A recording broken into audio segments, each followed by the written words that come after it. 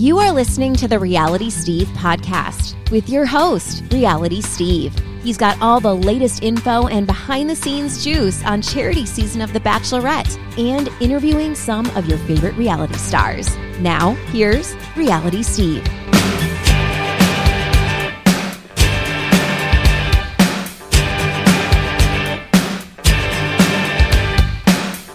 What's up, everybody? Welcome to podcast number 350. I'm your host, Reality Steve. Thank you all for tuning in.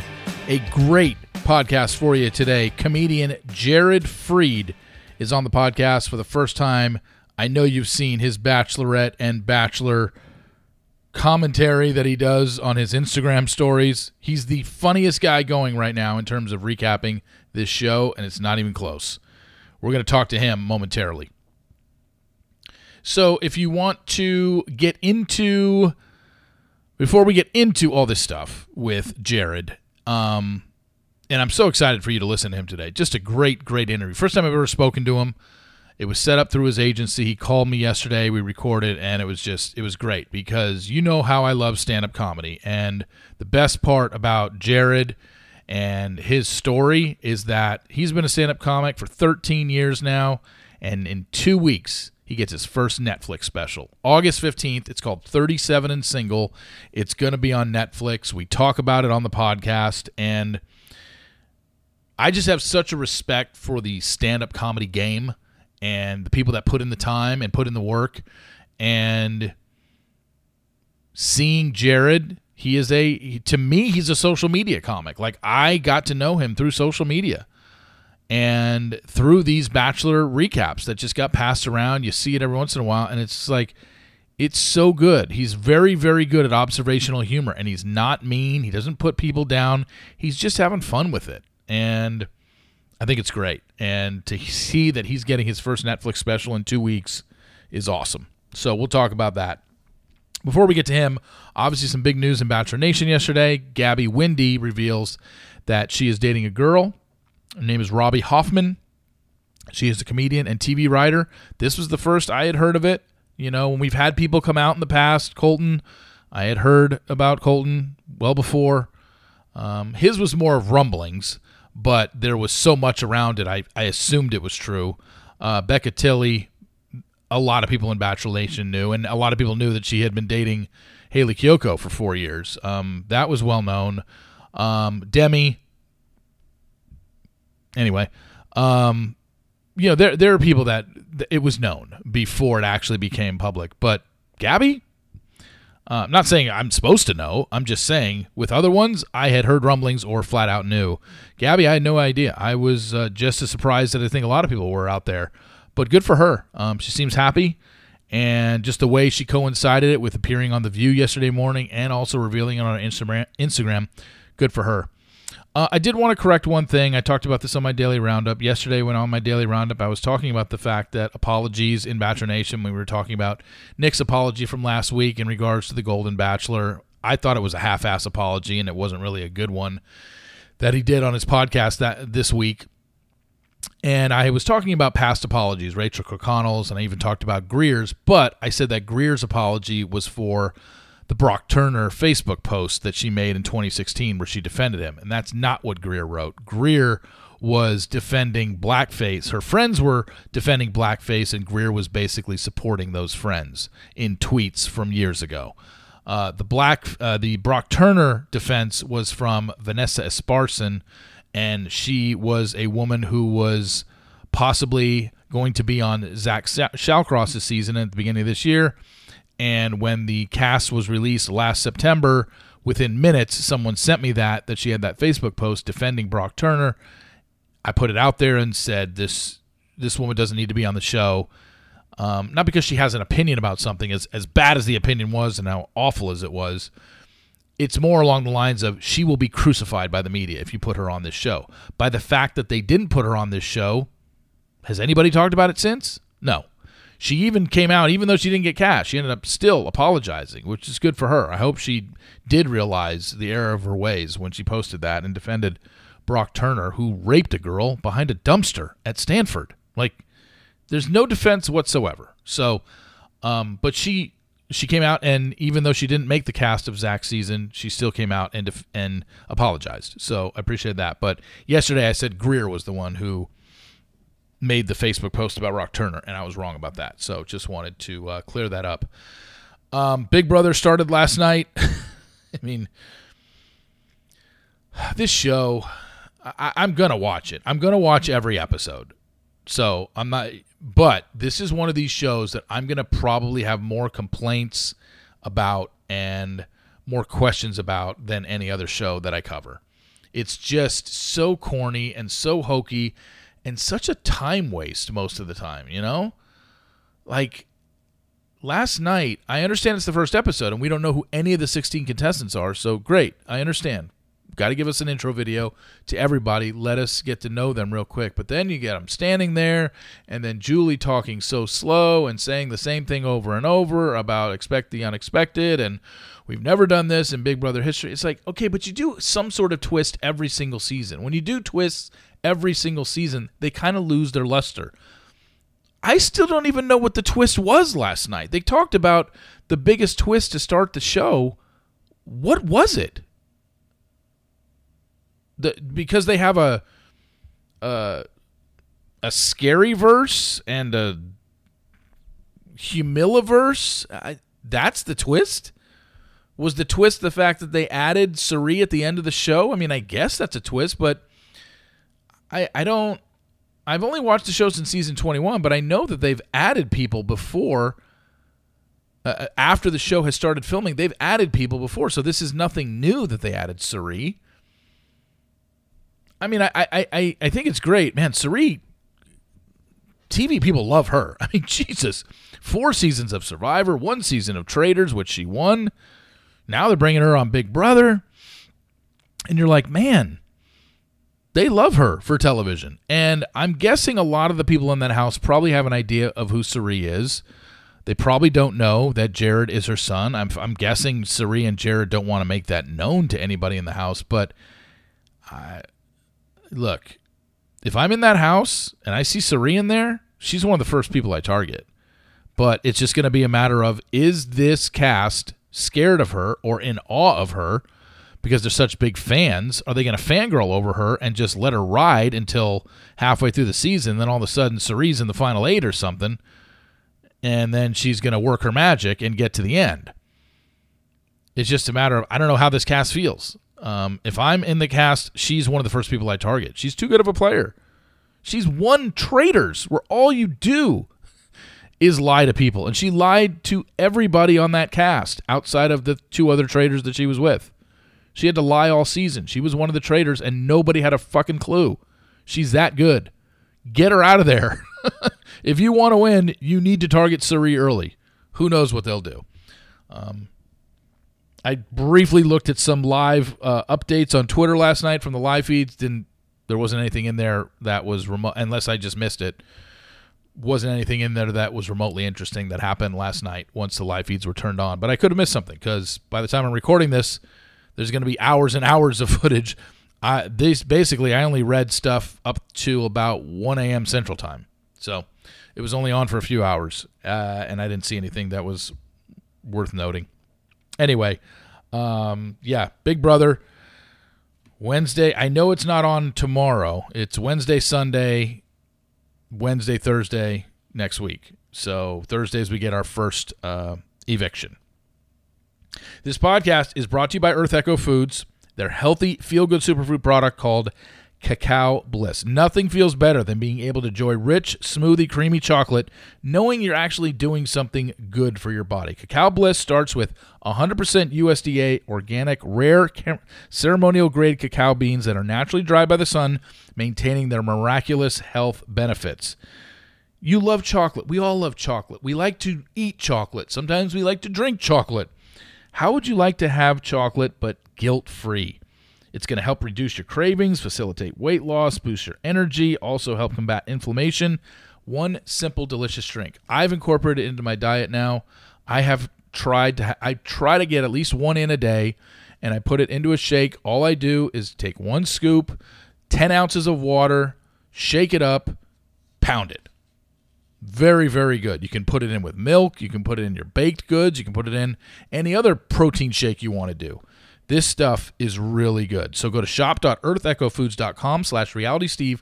Promo code realitysteve. That gets you 15% off when you visit Earth Echo Foods. That's shop.earthechofoods.com/realitysteve. Promo code realitysteve gets you 15% off everything at Earth Echo Foods. If you don't remember the website address, it does not matter. Go to the show description wherever you listen to your podcast. Click on Earth Echo Foods. It'll bring you right to the landing page. Purchase your Cacao Bliss and also anything you want there for 15% off. All right, let's get going. Podcast number 350. All right, let's bring him in.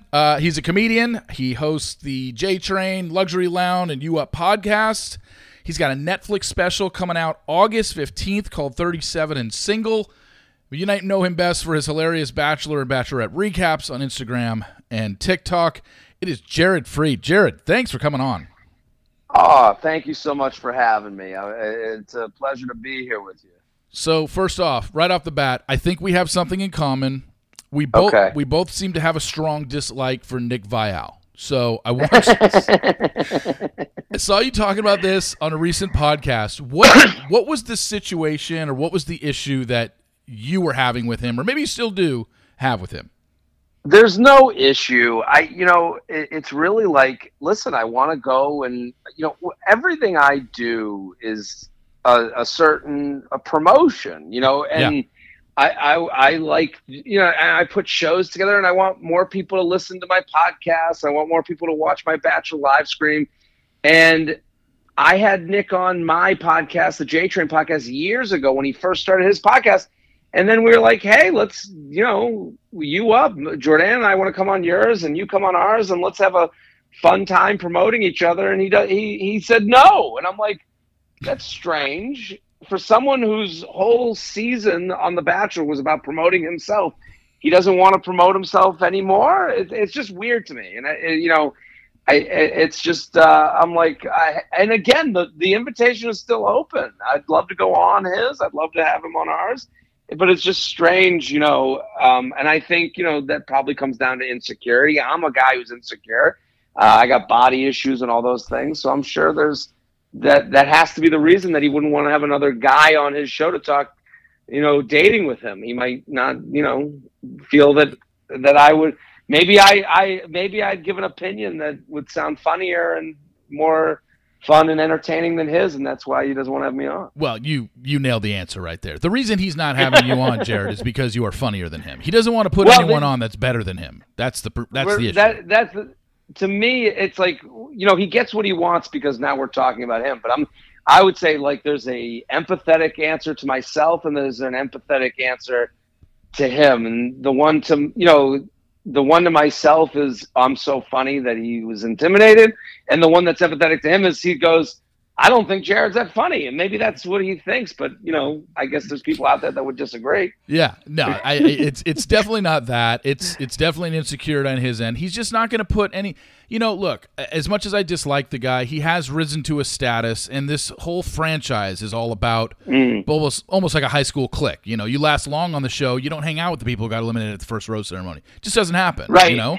That's the thing you start to realize. Is like they, listen, we live in the follower economy, and the Bachelor Nation is kind of built on the follower economy. So you can kind of see, and I've met so many of the contestants and people who've been on the show, and I've been like super impressed by just like so many of them that it makes you more disappointed in the people that are very quote unquote Hollywood in that way. Like, Tyler Cameron, I don't think I've met a nicer guy in the world. He has no reason to be nice to me. And he's been nothing but nice and cordial and great. And I'm not even saying that because, I've been on his shows as just a nice guy. And you're like, man, that's someone with, the biggest following and is still so nice. So, which is great. Yeah. And it's just almost a case by case basis. It doesn't necessarily mean highest follower equals the biggest dick or the biggest bitch, Right. Because I don't know if you know this, but Tyler Cameron is the most followed male contestant in Bachelor history. There's nobody that's got more followers than him, but yet you said he's one of the nicest guys. Yeah.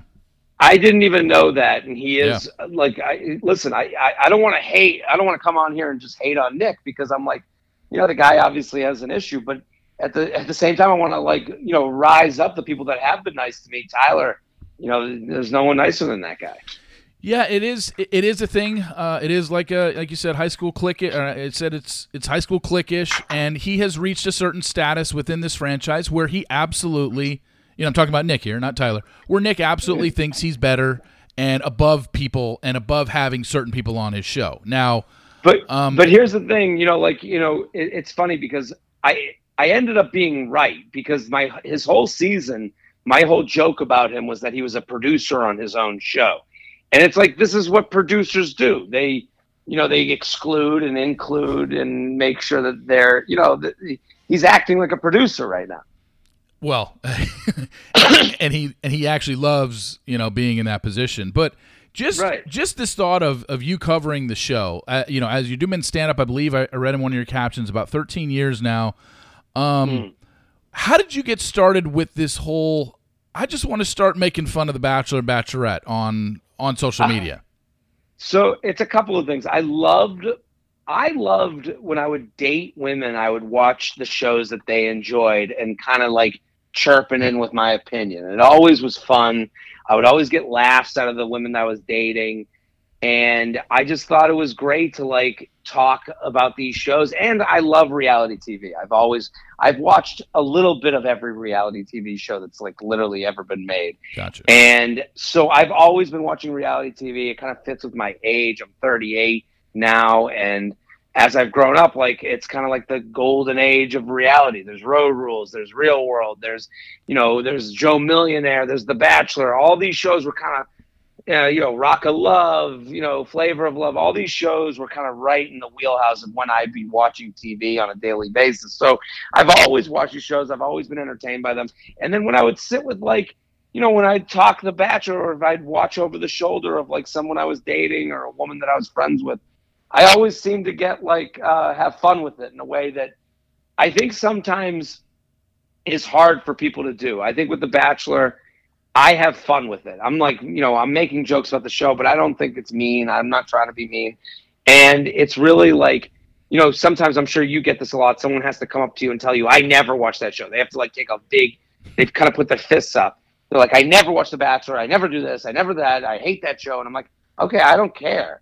And it is about dating. It is about relationships. And I'm like, okay, let me make this show fun in a way that kind of just it doesn't make it as serious, because I think some people, if you're out there and you're single and you're watching a show where 30 men are trying to date one woman and you're out there and single woman, single man, you're like, wait a minute, I can't even get a date. What the fuck? So I do understand why it upsets people. Well, here's the thing that I love about your stuff. And this is something that I've been doing for years. I've been writing episode recaps of this show since 2003. So I've been doing this for almost 20 years now. And for the longest time, I was going the route of, I don't want to say I was copying Howard Stern, but it was more about objectifying the women and making fun of them in terms of what they wore and how they looked. And obviously that doesn't fly anymore. And I realize that. And I don't do it anymore. It's more about spoilers for me. But I do like the way that you are able to make fun of this show. And I don't think anybody could say, oh, you know what? That Jared really crosses the line, because it doesn't at all. It's very funny, yet it's clean and it's not offensive to anybody, and that's hard to do. It really is. I appreciate that, and it is. Listen, that's not to say I don't make mistakes or do jokes that I wouldn't do again. I would never say that, but I will say this: I don't. My comedy is never meant to make someone feel bad. I want people who I make fun of to be in on the joke. I want the joke to be about me. A lot of the times I want it to be personal. Something that I always do is when I make fun of the show, I say why something would never happen in my parents' house. When they do hometowns, there was a scene this past episode where they go sit on a bench outside the house. A fun thing for me to make fun of is my mom would be yelling out the front door, "Why are you sitting on that bench?" And and people related to it. So I appreciate that you noticed that, and I'm not ever looking to make someone's day worse.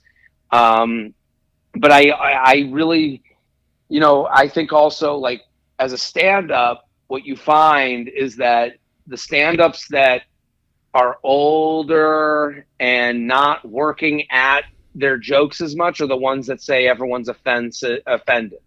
The ones that are getting on stage every night and that are seasoned comedians and are doing the job don't seem to have an issue with towing the line, because they're seeing, I go on stage every night and I see an audience reaction. I know what I sound like, more or less. I try to, listen to the feedback of, I go on stage and I do bomb. So when I bomb, those are lessons learned, and, maybe I'm not going to do that the next night, Well, it's funny you brought up the benches from when Joey and Charity went out on the bench in front of his house. Yeah. I was watching in your last recap, and not only that, but then you were able to kind of compound that joke with the bench appearing 2 more times in the episode when Dotton and her were sitting on a bench in the middle of a forest, and then, here's a bench after Aaron gets eliminated at an airport hangar. You're just like, that's funny. That's comedy. That's great observational comedy on your part, right there. That's the thing. I tend to believe that offensive is just another way to say that someone was lazy. Yeah. And I spend a lot of time watching these shows looking for those things, and again, the bench coming back up, that's so much fun. That's not an easy joke to make. That's when the bench keeps coming, and the bench on this scene, the bench on that scene, then that bench looks different than the other bench, and that bench looks like it'll be at a bus stop versus at a private jet. I think that's so funny. And, I think that's, you said 13 years. I've been doing stand-up 13 years. I think that's why it takes a little bit longer for someone like me to have a Netflix special, because it's listen, you're going to do the joke that isn't going to be the one that they have headlines about where they're like, oh, offensive comedian does this. No, I'm going to talk about my family and dating and really relatable things that maybe sometimes it's just laughing at a bench, Yeah. Yeah. And, I think the other one that you were able to relate was, I can't remember if it was Xavier's mother or Dotton's mother, but with her fashionable earrings, you said, oh, look at this, Braden's going to get offended, or she just outdid Braden. That's good stuff. That's, like I said, to catch on that is awesome. Xavier's mom, and so did Joey's mom. They both had funky earrings on, and earlier in the season I was dressing up as Braden wearing all these earrings, and yeah, that's fun. And even when I saw Braden at first in the earrings, I'm like, maybe I'm just old millennial here. I'm like, maybe everyone's wearing earrings. And then he had 6 different pairs, and I was like, okay, this is ridiculous. Yeah. We've lost our way. Yeah, and you know what? I've seen Braden. I follow him on Instagram, and when there have been other people out there that make fun of him online for his earrings and take memes of other stuff, he seems to think it's funny. So, that's the good thing, is that he's not... He messaged me, actually. Okay. He was he couldn't have been cooler. I like him. To me also, what people forget is Braden's 24. 24-year-olds are to be made fun of. I'm to be, me at 24 should be made fun of. So I think sometimes when people take it too seriously, when they're like, oh, look at this Braden guy, he's a dick. I'm like, no, he's a 24-year-old. Of course, he's wearing an earring. The guy, he probably does yoga by the beach, and he's living a great life. Good for him. How long have you been doing the Bachelor and Bachelorette recaps through Instagram, where you just sit there and watch it on your TV and do Instagram stories on it? How many years have you been doing this? It's been... Or what season? Do you remember what season you started? I think it was JoJo's was the first one, maybe. Oh, jeez. It's been a long time. I've been doing it a while. For me, it's always just my own show. When someone's like, I don't even watch the show anymore, I watch a recap. I'm like, yeah, you're watching a different show than The Bachelor. I'm just here to have fun and make jokes. It's been a long time. And it's, it's funny because in the beginning I was taking Monday nights off from doing stand-up. I worked the Comedy Cellar in New York City, and people, other comics would be like, what are you doing? I'd be like, I'm yelling at The Bachelor. They're like, they thought it was crazy. And I'm like, well, I don't know. It feels like people want to, come to shows because they see me be funny on this thing. Yeah. And then it kept getting, I'm getting more and more views, and I really love doing it.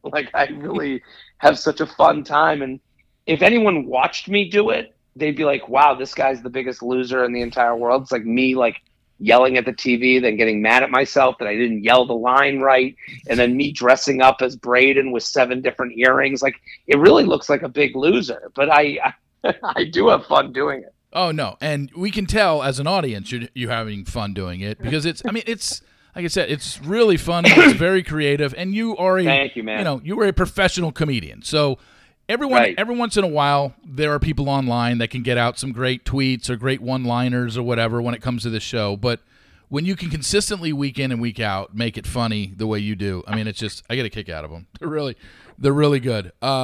Steve, that truly means a lot to hear. I love doing it. So when someone understands it and has fun with it, it means a lot. So thank you. No, you're welcome. So I wanted to transition into your stand-up life, stand-up career. As I said, you have your first Netflix special coming out August 15th. It's called 37 and Single. You're 38 now. You filmed it when you were 37. Yeah. But tell everybody, kind of your journey in stand-up, because 13 years and getting that first special at 37 on Netflix, that's going to be huge. And I got to believe you're super proud of that. I've never been more. This has been the greatest couple weeks of my life because I found out a couple weeks ago, and then you start promoting it, and like, it's I'm proud of the special. If you're 37, if you're single, if you've ever been single, if you've ever dated, if you've ever gone through a breakup, if you've ever been on a dating app, if you ever had body issues, if you've ever dealt with your parents trying to fix you up, if you've dealt with your friends moving on into the next phase of life, and you're waiting for that to happen, you're going to relate to the special. You're going to love it. It's relatable humor. It's just like my live stream. It's all just meant to be fun.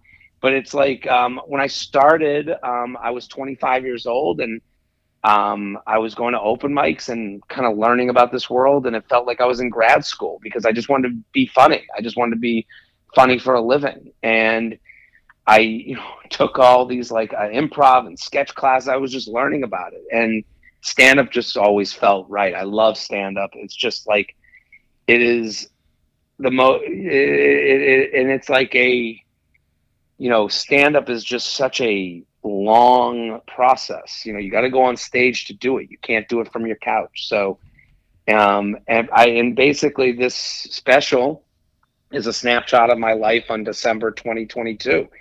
And I was single. Single on dating apps, getting frustrated by them, and then trying to deal with my family and all that stuff. So it's been fun. I love doing stand-up. I love traveling the country, and all these bits. Over the course of a year and a half, I was honing these bits. And there's a Bachelor joke on there, and I think when people watch The Bachelor, they kind of put themselves in the shoes of The Bachelor. Yeah. So that's like where the bit kind of came from, where it's like, people, especially, this, like if you watch The Bachelor, you're a fan of the show and you're single, people go, you should go on. You should go on. That's all they say to you. You should go on. And like, I'm always like, no, I shouldn't. I've met them. They're all like elm tree, Greek gods and goddesses.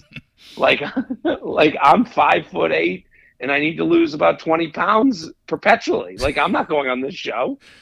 Yeah, I mean, I've had comedians on in the past. I always ask them the same thing. I've had Nikki Glaser on. I've had Heather McDonald on, a few others. And I always ask, like, who, when you started at 25, and I'm sure you watched stand-up specials growing up, who were some of your guys or women in the industry that you loved? I'm going to interrupt you right now. I can give you one name, and everyone who's listening can go watch his special, and it's who I just love. And he's got a couple specials, but the one special, it's on YouTube. You can find it. Kevin James, Sweat the Small Stuff. Oh, yes. Yes. That special was on Comedy Central, like on repeat, and I love that special. It literally was on every day, and I love Kevin James because he's physical, it's relatable, it's fun. He's got a bit about, every bit still lands. Oh, yeah. And it's, he's got a bit about, even the one bit about someone telling you a phone number. Oh. You're like, I can't believe that still works. Oh, it's a classic. And it just like, classic it's ba-ba-ba, ba-ba-ba-ba. Right. That's. Exactly the one I'm talking about. Yep. And so, so Kevin James is really like, if I could be two comics rolled into one, it would be Kevin James and Bill Burr. I would say like that would be the greatest compliment in the world because, Kevin's probably way more clean than I am, and I'm talking about, I wouldn't say that I'm dirty, but Kevin's a little bit more, family friendly. But I would say that like I rant like Bill Burr and I move like Kevin James. I would think that would be the thing that I would love to be known for. But yeah, that's definitely my go-to. Interesting that you say that special and him, because now putting it together and seeing some of your clips of stand-up, I totally see it now. It makes sense. Like, thank you. I appreciate that particular, that's a huge compliment. Yeah, and that particular stand-up special, like I said, that the phone number bit, the greeting cards bit. I mean, there's the so pizza many. Wheel. Yeah, Pizza. And like you said, that still plays today. And usually when you look back on comedy 10 or 15 years ago, it doesn't, or it just, it's for that time. You're like, okay, this was funny at the time he did it, but it doesn't really translate to 2023. No, that phone number bit still translates to today. Although, couldn't be more right. Although, wait a second. Do we actually...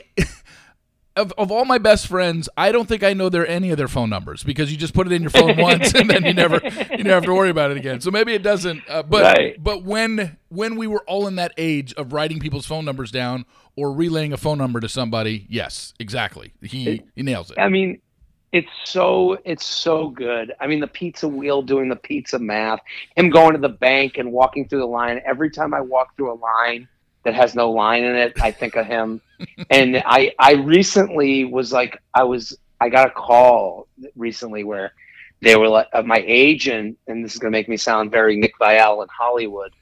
My agent call was like, hey, there's an opportunity where you might have to do stand up between Adam Sandler and Kevin James.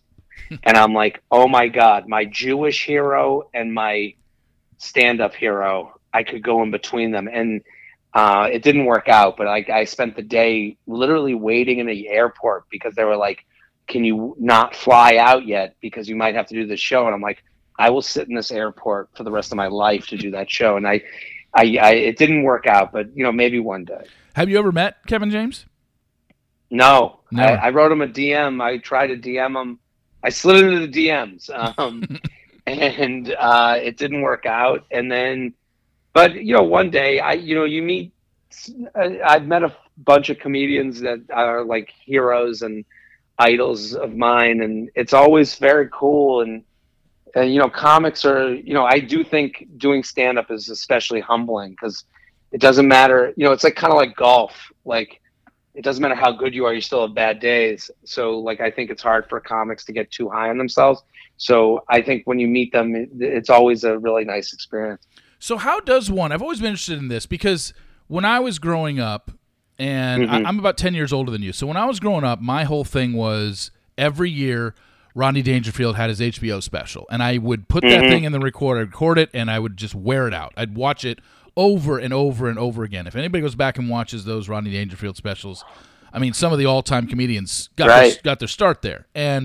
And then HBO Carlin had his one special every year that I'd look forward to. And then more people started doing it. But now, in the day and age of social media, it is completely different because, first off, you've got some comedians. I saw Chris Rock, I think, 5 or 6 years ago in Vegas at the MGM Grand. Now you've got comedians who, make you lock up your phone and don't let you record. And, the big names. I get it. The Chappelles, the Rocks got to do that. But for you, the process of doing it, I would think that you would think social media has absolutely helped your career and the way you can promote things now. Oh my God, yeah. I mean, me yelling at The Bachelor on Instagram got people to go to my shows. Yeah, it's how I can make a living. So it used to be there were like 5 stand-up comedians out there who were just stand-ups. If you think about it, yeah. Like it was like Jim Gaffigan, Kathleen Madigan, like Earthquake. Like there were like you could count on your hand how many comedians were. Brian Regan is famously just a comedian, Yeah, that's my guy. And then, Regan, one of the best. Yeah. And now that's changed because, and then what did you need to be able to become a comedian? You need another thing. You would need to be Raymond, Ray Romano. Everybody loves Raymond. They always had another thing. Seinfeld had Seinfeld. Not to say that they wouldn't have been without those shows, but like that's what kind of took you to the next level. Now, because of social media, you can create your own things and find your audience, go direct to consumer. You don't need, the networks to tap you on the shoulder and cast you in something. So that brings a lot more work, but it also brings, a lot more freedom, So for me, social media was the answer to my, to what I was looking for. I love, I podcasts. I love doing podcasts. I love doing the live stream. I love putting out, I put out holiday tweets. I'm my own network. So if someone likes what I do online, they can go, oh, he's got live shows. And then, what ends up happening is like, you got to bring it at those live shows. Well, people don't care if they come see you because they know you're on the internet. They'll give you one chance. They won't give you a second if you're not good on that one time. So for me, it was always about like doing my stuff online that I put out there. That's the commercial. And then working really hard at the clubs to make sure I had an act that was worth coming to a second and a third time.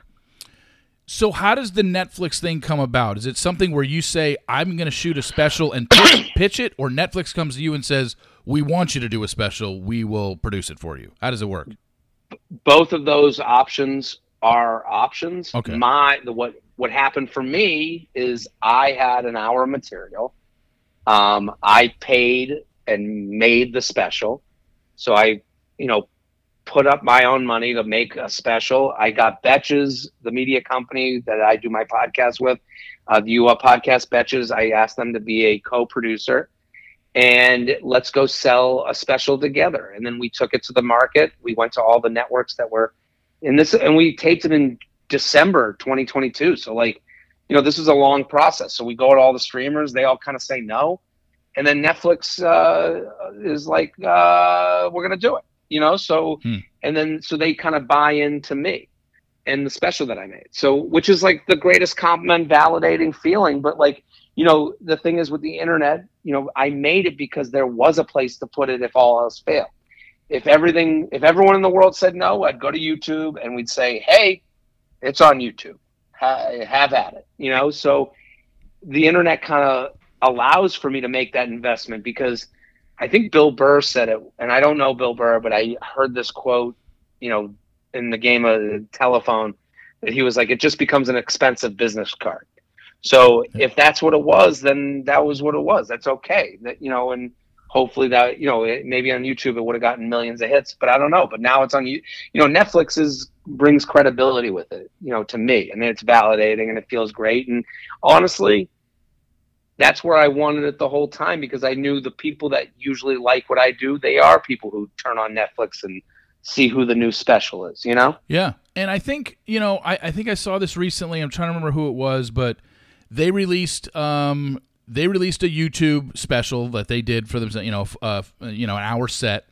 And they do it. They release it on YouTube, and I think it got up to it was Kelsey Cook. So I like Kelsey's stuff. She's really funny. And Kelsey's great. I think she said, her recent one that she put up is up to 2 million views. So she doesn't have a Netflix special, but can she now go to Netflix and be like, look, I put something up on YouTube that's got 2 million views. If not, obviously it's going to keep increasing more now. Isn't that a selling point? If Netflix didn't pick you up, you could have, like you said, gone to YouTube, put it up there, and then just said, look at my views. I would think Netflix looks at that, right? But you would think. I don't know. I couldn't speak for them, but I could say to you, like, a comic with 2 million views on YouTube is going to be able to tour a little bit more than a comic without it. Yeah. So, for sure. And all of us want to tour. Like, I love doing live shows. Like, I already have another hour ready. Like, I have a new hour ready. Like, if you came to my show tomorrow, it's going to be new jokes than what it's going to be on August 15th. So that's because I love doing stand-up. And the minute it got done taping, I went out the next night and did new shows and tried to do new jokes. So, like, someone like Kelsey, like, yeah, when she goes to make the next one, I'm sure that's going to be a part of someone's decision-making process. Oh, look at the public. That's the hard part about stand-up is, like, listen, the public just said we like her. You know what I mean? Like, you would think that they would, hopefully that gets taken into account.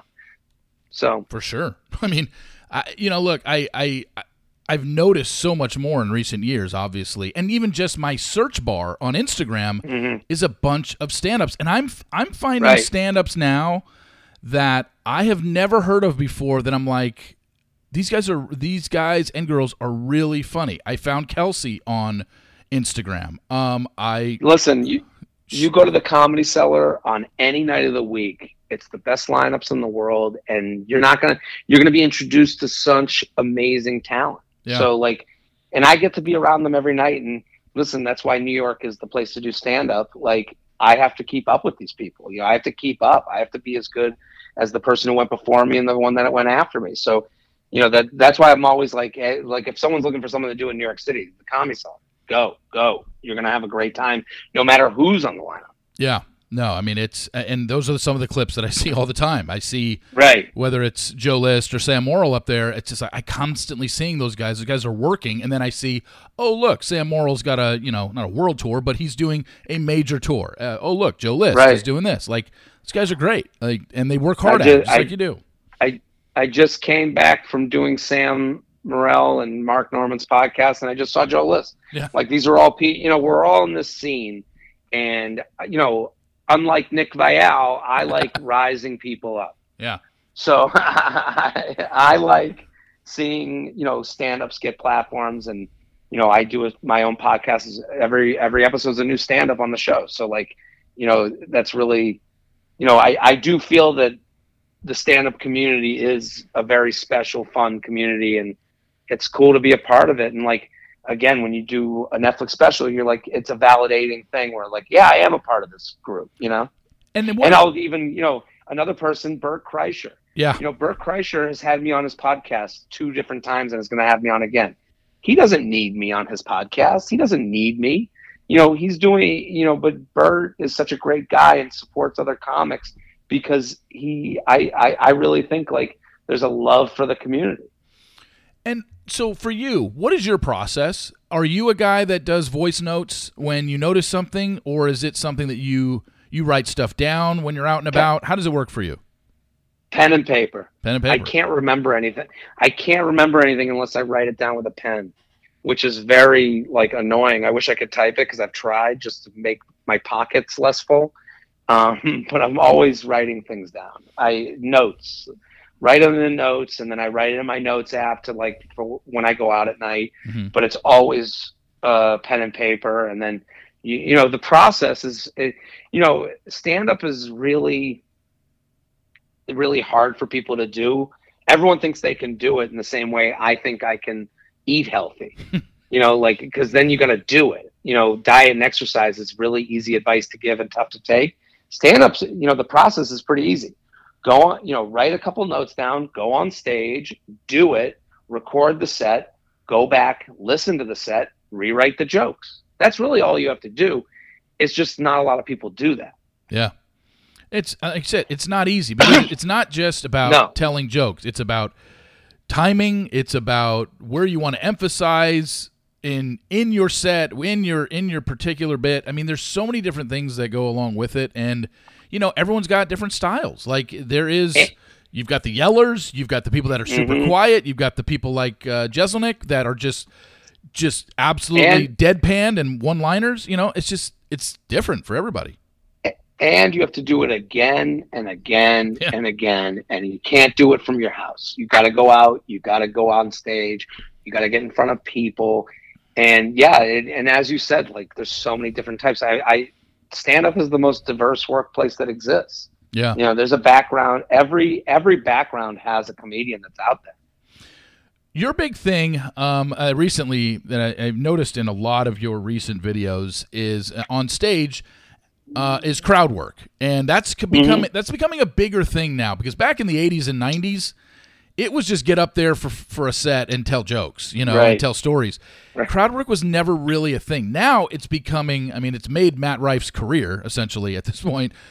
He's blown up because of his crowd work. But obviously, a lot of other people do crowd work now, and it's huge for you. And one of your things is you like to ask the audience about their current icks. So where did that come from? So the crowd work thing is happening on social media because comedians don't want to give up their bits. So Makes they're sense. posting crowd work videos because, again, like as I said, it's a commercial for the act you're gonna see. So here's a little taste of what this person's like. I, as far as like when the special comes out, I'll start putting out all my clips and from the special and start putting out bits and all that stuff. So the reason that you see so many crowd work bits is because people don't want to waste their material. I have a bit that's about the ick. I didn't know what it was. And it's on the special. If you watch it, 37 and Single, it's on Netflix, August 15th. But there's a bit about dating icks. So during the show, when I'm on the road and doing an hour of material, I would do my ick bit. And then in the middle of it, it had this like built-in area to be like, hey, does anyone have some icks? And now I could kind of like crowdsource the bit, and I would add the fun ones to the bit that I was already doing. Gotcha. So in the middle of this bit that, if you came to a show, I wouldn't want to be at a show where a comedian did crowd work the whole time. That wouldn't be my cup of tea. I do understand if you see these videos online, you go, well, I guess that's all he does, which is, that I'm going to have to put that, on my radar for my branding department, AKA me. So, but if you watch the special, like the special has this bit about the ick and, to break up a show. And I do think when people go to a live show, you want to see the tight wire act a little bit. So I would go to the crowd and I'd be like, does anyone have icks? And I would just be the guy in the room because it was mostly women yelling out, oh, this thing gave me the ick, this thing gave me the ick. And then I would just kind of like highlight how ridiculous they were or how true they were. Like why I could understand it or why I couldn't understand it. So, sometimes a woman would be like, when he sneezes and you'd be like, oh, a bodily function. That's a little ridiculous. And then other women would be like, oh, when he can't merge into traffic and no one will let him in. I'm like, yeah, you're right. That isn't a fuckable look for a guy to be sitting there being like, everyone's a jerk today. No one's letting me in. So it would go all ways, but it was always so much fun because everyone got into it. And then it was an easy thing for me to put online without ruining the show that I was going to town to do. I've got 2 icks. I want to share them with you. I came into this one, and this was just something. This isn't even like dating icks. It's just icks that like maybe it's more pet peeves. I guess they can probably be the same thing. But guys who tuck in their polo shirts, just an ick to me. I just think that's ridiculous. If you're a golfer, you're allowed to, but outside of being on the golf course, no, you don't tuck in your polo shirt. Sorry. So you're not into Southern dads, okay? Yeah. And then this one drives me nuts. Pet peeve. Waiters who don't write down your order. And I've always said this. Ooh. And I've always said this. I'm like, look, if you're my waiter and you don't write down my order, that's fine. But then when you come back and it's screwed up, it drives me up a wall because seemingly every waiter who's never written down my order gets something wrong, at least one thing wrong. And I'm like, yeah, exactly, because you didn't write it down. Like, I don't get it. What's funny? What's funny, Steve? I always say this on stage because the best icks are when one woman's ick is another woman's husband. Like, to me, like, that's the fun of the ick is like, it's not about saying like, fuck all men. It's just about saying, I don't want to fuck that particular man. Yeah. And because your ick about waiters who don't write anything down is my dad's most cherished person. I think my dad gets off to a waiter not writing it down and then getting it right. Like when they get it right, that's all he can talk about the rest of the week. That's funny because I seemingly can't find one that doesn't write it down and gets it right. Yeah, I mean that's. Oh my God! If a waiter takes our order, doesn't write it down, and walks away, my dad's like, "Oh my God, did you see? They didn't write it down." Like it's as if like Captain America is our waiter. Like he is so impressed because if they get it right, he is like, I think my dad's like, let me disown you and I will adopt that waiter as my new child. Yeah, it's fascinating. I mean, I'm sure I'm sure at some point in your career, maybe you had a whole bit on the restaurant industry or waiting industry. I don't know. Because I mean, there's tons of them out there. I think it's really funny, and I love I love the ick stuff. I love, I do love crowd work. I think it's becoming, like I said, more and more prevalent. But that is interesting that you say the reason you're seeing it so much on Instagram is because people don't want to give away their set, which totally makes Right. sense, because then maybe you won't No, see somebody if you see 30 minutes online, right. Everything's good in small doses. It's like, my parents come to shows and if they see me talk to the audience too much, my dad's like, come on, move it along. And then, if you don't do it at all, he's like, why don't you loosen up with the audience? There's a happy medium of all this stuff. Yeah, I've like I said, I've been a fan of stand-up for years. I go all the time. Have you done, I'm in Dallas. Have you done Addison Improv or no? Of course. One of the best clubs in the country. What a fun club. Short on the right, long on the left. Yeah, that's right. When are you, do you have an Addison date coming up anytime soon? Are you coming out here anytime soon? I love going down. I was there, I think, right after I taped the special. I love the Addison Improv. I hopefully I'm back soon. I was just talking about a bar I love down there in Dallas. The name of the bar, I'm going to tell you right now, is the Inwood Tavern. Okay, yeah. Oh man, I love partying there. Like, that's a great place to have a drink after the show. I would always, go out there afterwards. But yeah, no, I love the Addison Improv. Okay, yeah, I've seen plenty of people there. I usually try and go about 3 or 4 times a year, and yeah, I definitely want to catch you. We're going to make it happen next time. Yeah, next time you are hitting up Addison, I definitely want to see that, because, like I said, we talk about this, we talk about Bachelor and Bachelorette, and like I said, I recognize you.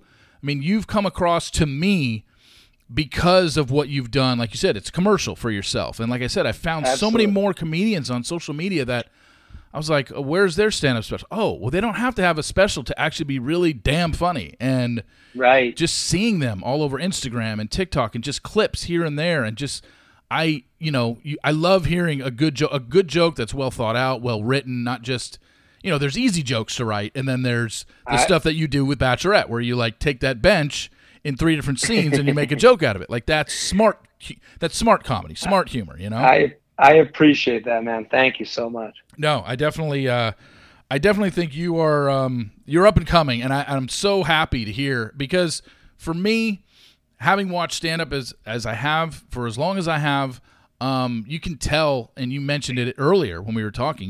You said, like, hey, the people that get offended, and the comedians that think everything's offensive, they're just not working at it. And I can tell that you are somebody that has put in the grind and got in front of people, and that's how you advance in this industry. You've got to get out in front of a crowd, because that's the only way if your stuff is working, really. I mean, the reaction that it gets. Absolutely. And I appreciate that. And like, that's, comics, we just love people who love stand-up. Like, we just, it's always a pleasure to, like, when people enjoy it and see the hard work and all that stuff, it means a lot. Just one final thing here. Sure. I don't want to say, like, name the worst gig you've ever performed at, but I'm always interested in every stand-up's got a story of, oh shit, I was on a cruise ship in front of 3 people. They were both all of them were over 80. Okay. What is one of your worst ones? You ready? I was booked in a show in Connecticut, and to promote the club made a deal with a local minor league baseball team to have a comedian go on the field and do stand-up comedy for the audience at a minor league baseball game. Oh, now, Jesus. Have you ever been to a minor league baseball game? It's all kids and their parents. Yeah. Like, it's not like, this isn't like a stand-up crowd. Also, they asked, like, when I first started, I said yes to everything. So, like, they told me they asked like 30 comics, and I was the first one to say yes. And I go, and so we get to the baseball stadium, and I'll never forget it. I thought it would be before the game, because at least people would be seated for the game, or during one of the innings. They did it after the game. So, like, the game is over, and they're going to have a fireworks display. It's like a summer night, and I'll never forget it. And I'm about to run on the field, and their, like, marketing guy goes on the field, and he's like, who's ready for the fireworks? And these kids went so nuts. They were like, I can't wait to see fucking fireworks. And then he goes, but first, we have a stand-up comedian. And I look in the crowd. These children that were in the crowd, you just saw like 10-year-olds like look at their mom, be like, "What the fuck is a stand-up comedian?" Like they were like, what's going on here?" Yeah.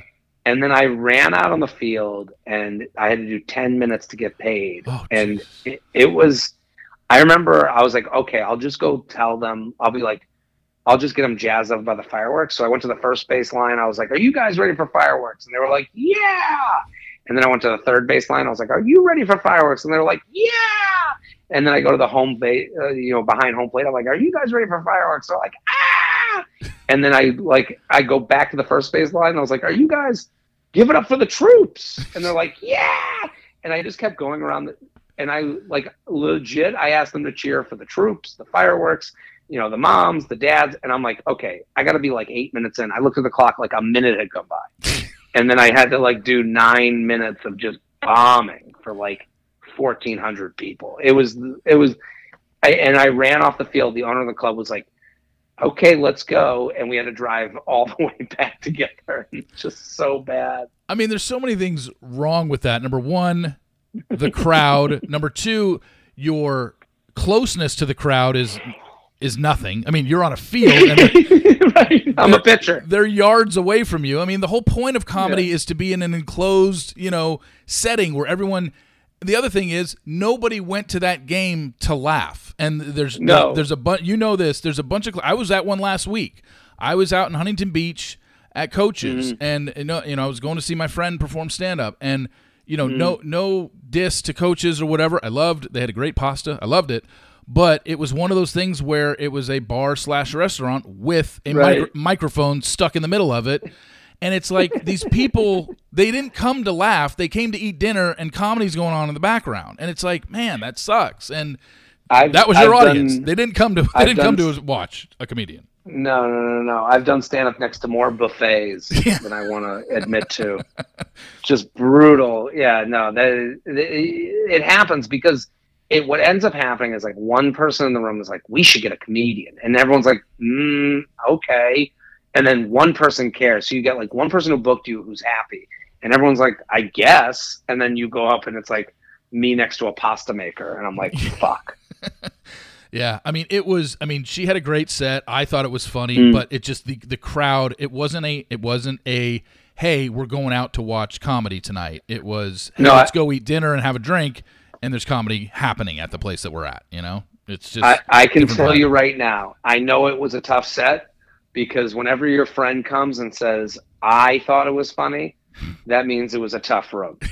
Oh, yeah. She was well aware. She was well aware the crowd was not into it.